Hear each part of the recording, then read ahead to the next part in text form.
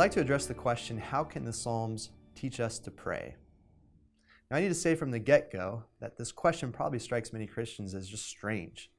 The idea that the Psalms can teach us to pray is not something that we're often taught in our churches. So the way that I want to go about this question is to talk about a forgotten tradition first, second, what it looks like to recover that tradition, and third, what it looks like to embody or to live out that tradition. So first, the forgotten tradition.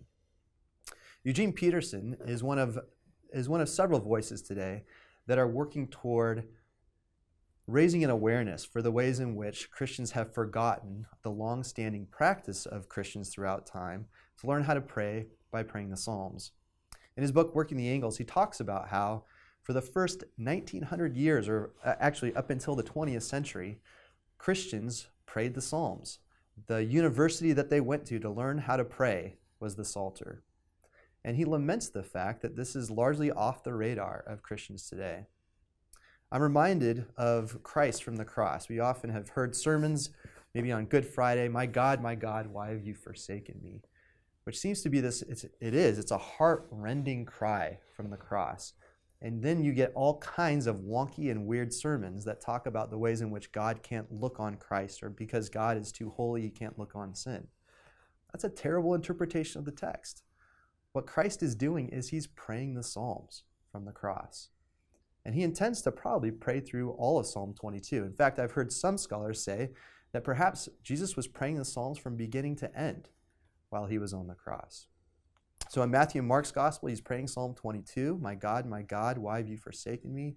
Luke records Jesus is praying Psalm 31, into your hands I commend my spirit. And John's gospel has Jesus praying from Psalm 69. Jesus prayed the Psalms. Why wouldn't we? So this is the forgotten tradition that Eugene Peterson and others have been trying to recover for us Christians. One thing that Eugene Peterson says that I think is really interesting for me, as someone that's very interested in the early church, is he mentions this little-known figure for many Christians today named Athanasius. Athanasius was the bishop of Alexandria in the 4th century, and he said that what Athanasius teaches us is that Scripture, the whole of Scripture, speaks to us, but the Psalms speak for us. So it was interesting for me in my doctoral work to come across a little-known letter from Athanasius to someone in his church, a man named Marcellinus. So Marcellinus was a sick parishioner in Athanasius' church, and while he was sick, he said, Athanasius, I need help. How should I read the Psalms? How do I pray them?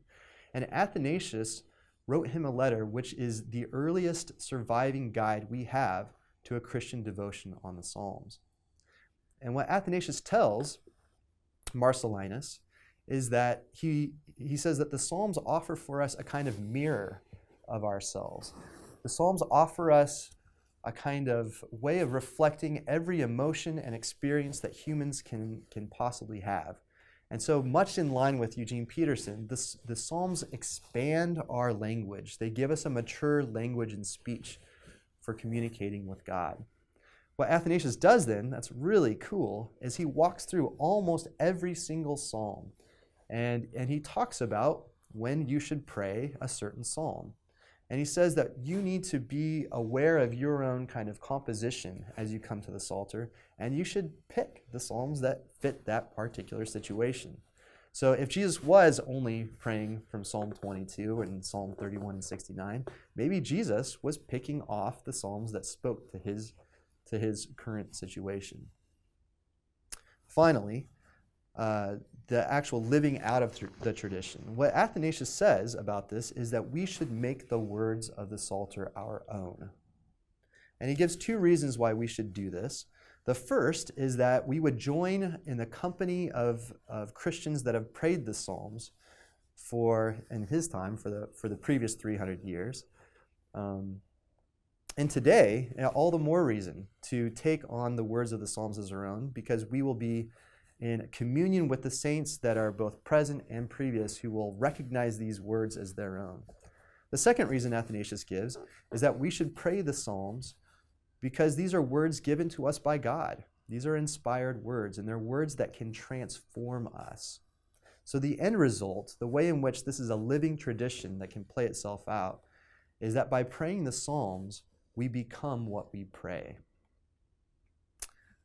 I want to make one other comment about Athanasius' letter to Marcellinus, and that was that this letter was wildly popular for Christians for at least 1,000 years.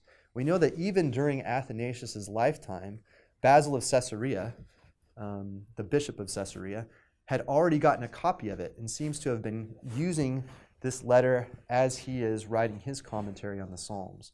We know that it's featured as the introduction to the Codex Alexandrinus, which is an early 5th century manuscript of the Bible. It's a full manuscript of the Bible, one of the most important manuscripts we have.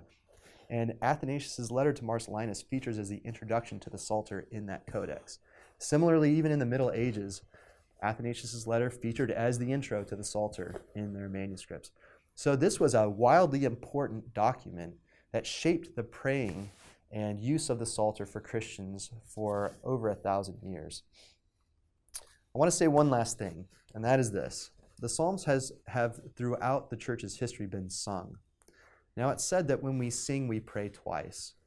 So it seems to me to make all the sense in the world to use the songs that God himself has given us to sing and to pray. Why can't we do this? Why shouldn't we do this? Jesus did.